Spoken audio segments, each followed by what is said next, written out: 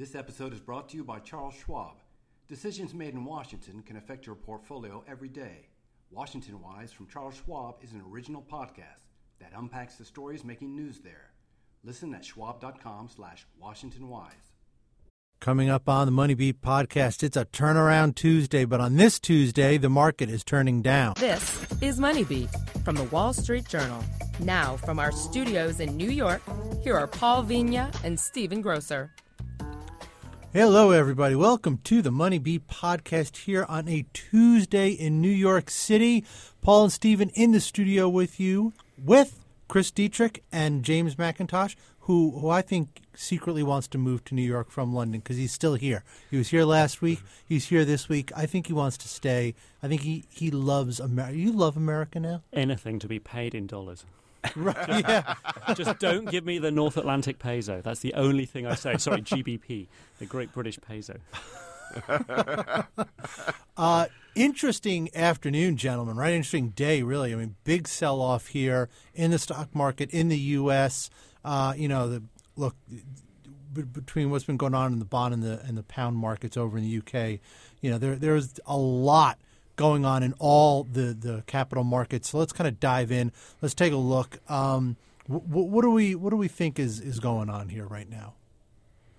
I think one thing that's going on certainly is this concern that everything has become to the point where it's overvalued. And you can see that reflecting now when there's a sell-off, where today is a good example where stocks are selling off at the same time that the 10-year is selling off. You see that in other assets too, and that's really been the case in recent weeks.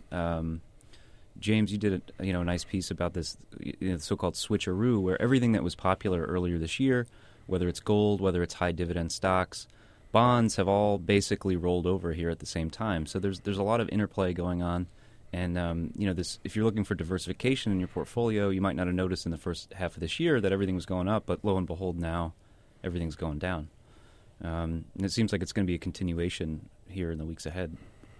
Yeah, I mean, I think that this is absolutely spot on, and it makes it very, very hard for people who are trying to hedge.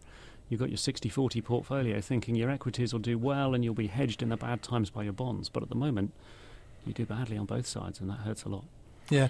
Talk to us a little bit, because the column you did earlier this week, you had kind of jumped into the market and talked about a couple of companies specifically. Yeah, this is interesting. Which is, I want you to tell us about that. At the top level, the market was up in the first half, and it was up, up till today anyway. It was doing pretty well in the second half of the year as well, the S&P at least.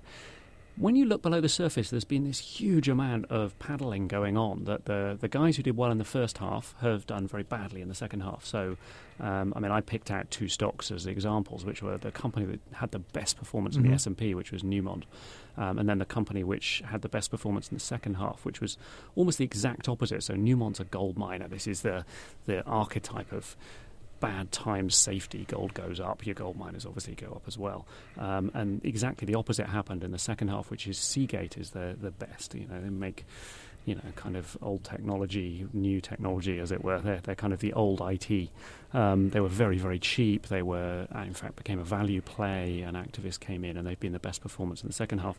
But they were, I think it was 497th. Wow. In the S&P in the first half, and Newmont is now in 480th in the S&P in the second half. So you've had this massive switch over, and now these are two stocks. Of course, you can always say, well, stocks do all sorts of stuff, don't they, all over the place.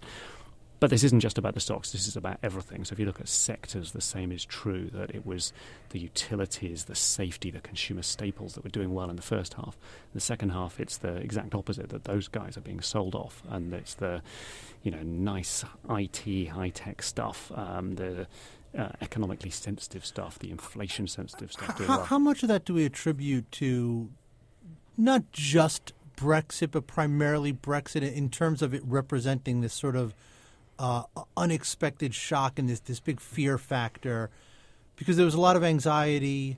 Actually, it wasn't that much anxiety. There was a lot of other anxiety for the beginning of the year. We had a big sell-off in January, February.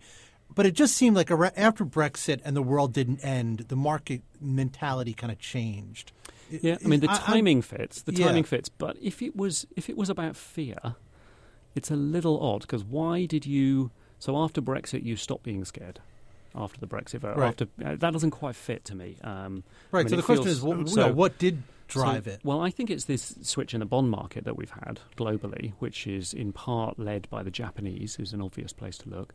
The idea that we're going fiscal, that the politics has changed. So in that sense, the UK contributed some, because the UK has been kind of the most obvious place where there's been a gigantic political change from being free markets to suddenly hating the international elite sort of in public, which is kind of scary, but is a really big switch over.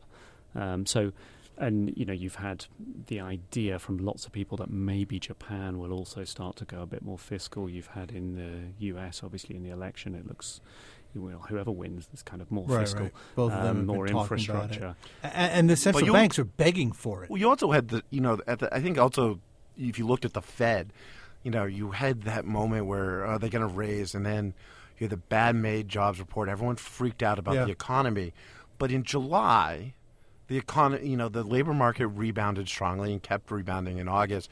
So I think that was like, you had this Goldilocks scenario, you keep using that phrase, in the U.S. at least, where people were like, the economy's not falling off the cliff, and the Fed's not going to be raising rates until probably the end of the year. And it was that day, July the 8th, that the Treasury market turned around, that bonds really, set their low for the year so far, at least. Let's hope it stays the low for the year. And that obviously pushes people to say, well, actually, if the economy is doing well, we were really panicking. I mean, some of the returns that you would have made if you'd bought, you could have made more than 60% if you just bought and held the longest dated Japanese bond. These are insane sorts of numbers to be making from supposedly rock-solid safe assets. Yeah. And you wonder, you look at the bond yields, they have moved up. They're still historically and relatively speaking very low, but for what they've been just within this year, they've moved up dramatically in the last month or so. And looking at what's happening today, Dow down more than 200 points, S&P I think was down about 25 when we came into the studio.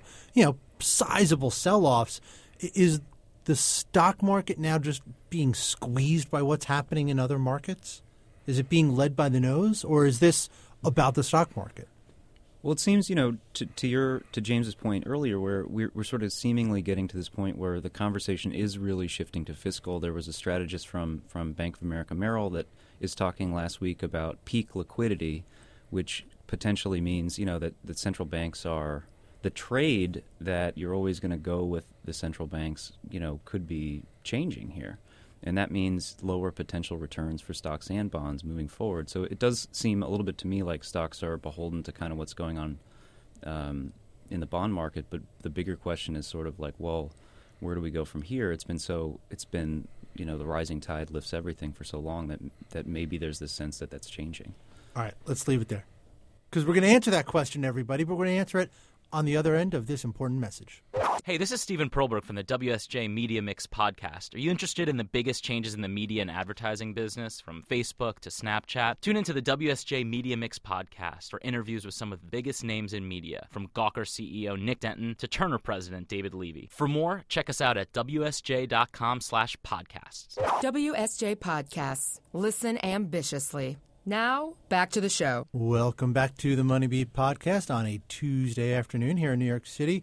And folks, for more great podcasts, you can check us out at wsj.com/podcasts. A lot to choose from. Your Money Matters, Free for All, Speakeasy, WSJ Opinion, What's News, Heard on the Street, the Tech News Briefing, and of course, the Money Beat podcast. We are on Twitter at WSJ Podcasts, and you can subscribe on iTunes, Stitcher, Spotify, and your Google Play Music app. And we left you with Chris Dieterich asked the question, what happens next? And I said we would answer that. I may have overpromised. I may have lied a little bit about that, I have to admit there, because if we could actually answer that, the four of us would be running a hedge fund in Connecticut. We would not be sitting in a studio in New York City talking about this as journalists. But let's at least try to answer it, because I think it's very interesting to see this sell-off today after a month of, I know the market was generally higher, but it was really very choppy too. I mean, there was a lot of range-bound trading. There didn't seem to be a lot of direction going on. People just kind of holding their breaths to see what way the sort of macro trends are going to break. And now, I look at this today, and these levels that the market tested in September and bounced off them are starting to come back into view. It's going to be very interesting to see if the S&P trades below 2150, really below 2140 and 2120, you're going to start to see people get more nervous, I think, and start wondering what's going to come next. Because, look, GDP is not going to be accelerating. Profit growth, we talked about it earlier, may eke out a positive number, may not, but that is not going to be a big number. There is not a big natural, in my opinion at least, there is not a big natural sort of spark that you could expect to come up that would drive the stock market higher. But you could have said that at any point in how many years now? Right, exactly. But and the fallback was always what Chris was talking about before. The Fed, the central banks, liquidity, peak liquidity. So all these questions that were uncomfortable, but that we could kind of just brush off because you had the Fed at your back, maybe you don't have that now. The Fed's still there. We don't know if they're moving in December. The Fed has made these promises before, so I'm in the wait and see. I think there are also big questions. I mean, obviously there's the election, but also the BOJ and the ECB and what they're going to be doing as well to really see where the markets are going. I mean, it is a difficult. But I know you're trying to be calm, Grocer, because maybe you're trying to balance me out. But we have been talking about this, and James, I'm sure they've been talking about this too on your side of the pond.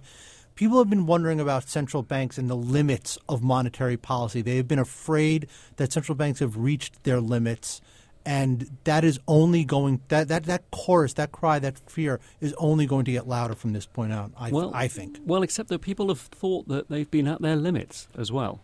I mean, you remember when we hit the actual limit, the zero limit. Right. It turned out it wasn't a limit, right? So, But they hated it. Well, they went negative, and people hated it, absolutely hated it, freaked them out. Not in Europe, remember that. So Switzerland went negative, no one took any notice. Sweden went negative, no one took any notice. Europe went negative, no one took any notice for a year until Japan went negative when it stopped working.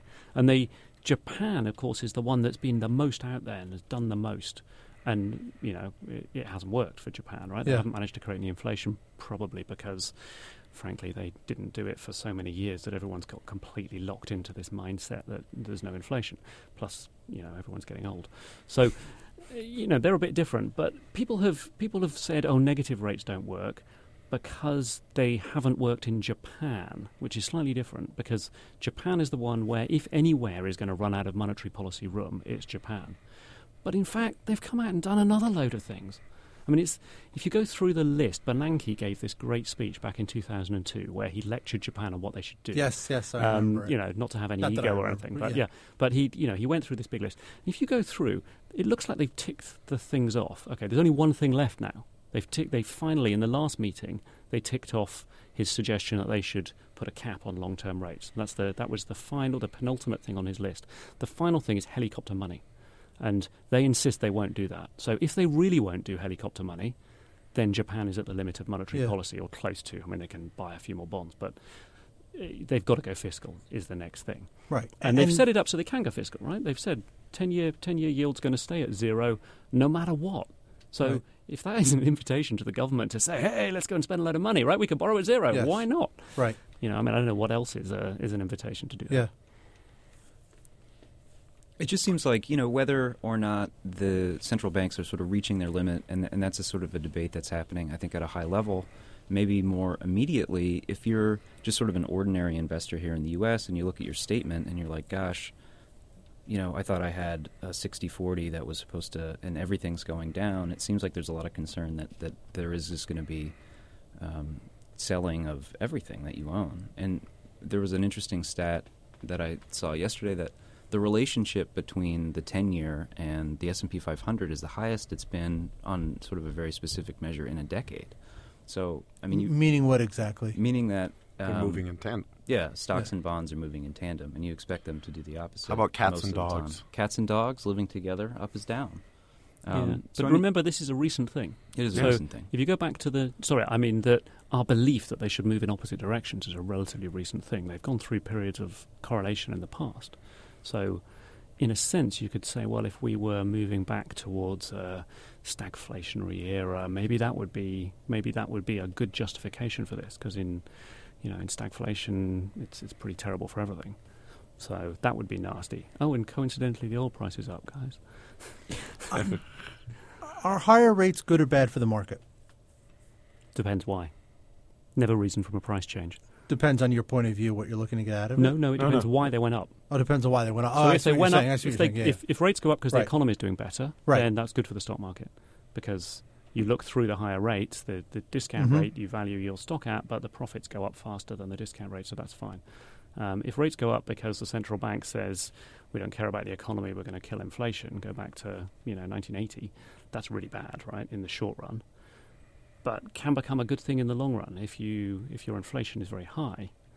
Can be a very bad thing if your inflation is very low. So if they came in now and said, look, we're just fed up with this whole thing, tough, we're going to go to 4% rates because we think rates should be 4%, that would be disastrous for the stock market. Yeah. So why are they going up now? Well, the economy is doing fine. U.S. economy is fine, right? I'm not saying it's great, but you've got virtually, unemployment at 5%. You've got full capacity utilization. These things are certainly things are in not this disastrous. studio we do have full capacity utilization. Yeah, you could fit one more in there. We might be able to fit one more in there. We have. We have, right. In fact, all right. Banking roundtable was we eight actually people. we actually have, speaking of capacity utilization, we actually have it hard out, so we're going to have to leave it there. James Mackintosh, Chris Dieterich, Stephen Grocer, Paul Vigna, thanks for listening, everyone. We'll talk to you soon. For more podcasts, check us out at wsj.com/podcasts. Become a subscriber on iTunes, Stitcher, Spotify, and now look for us on the Google Play Music app on Android devices. This episode is brought to you by Vanta. Vanta's trust management platform helps you quickly assess risk, streamline security reviews, and automate compliance for SOC 2, ISO 27001, and more. Learn how by watching Vanta's on-demand demo at vanta.com/WSJ.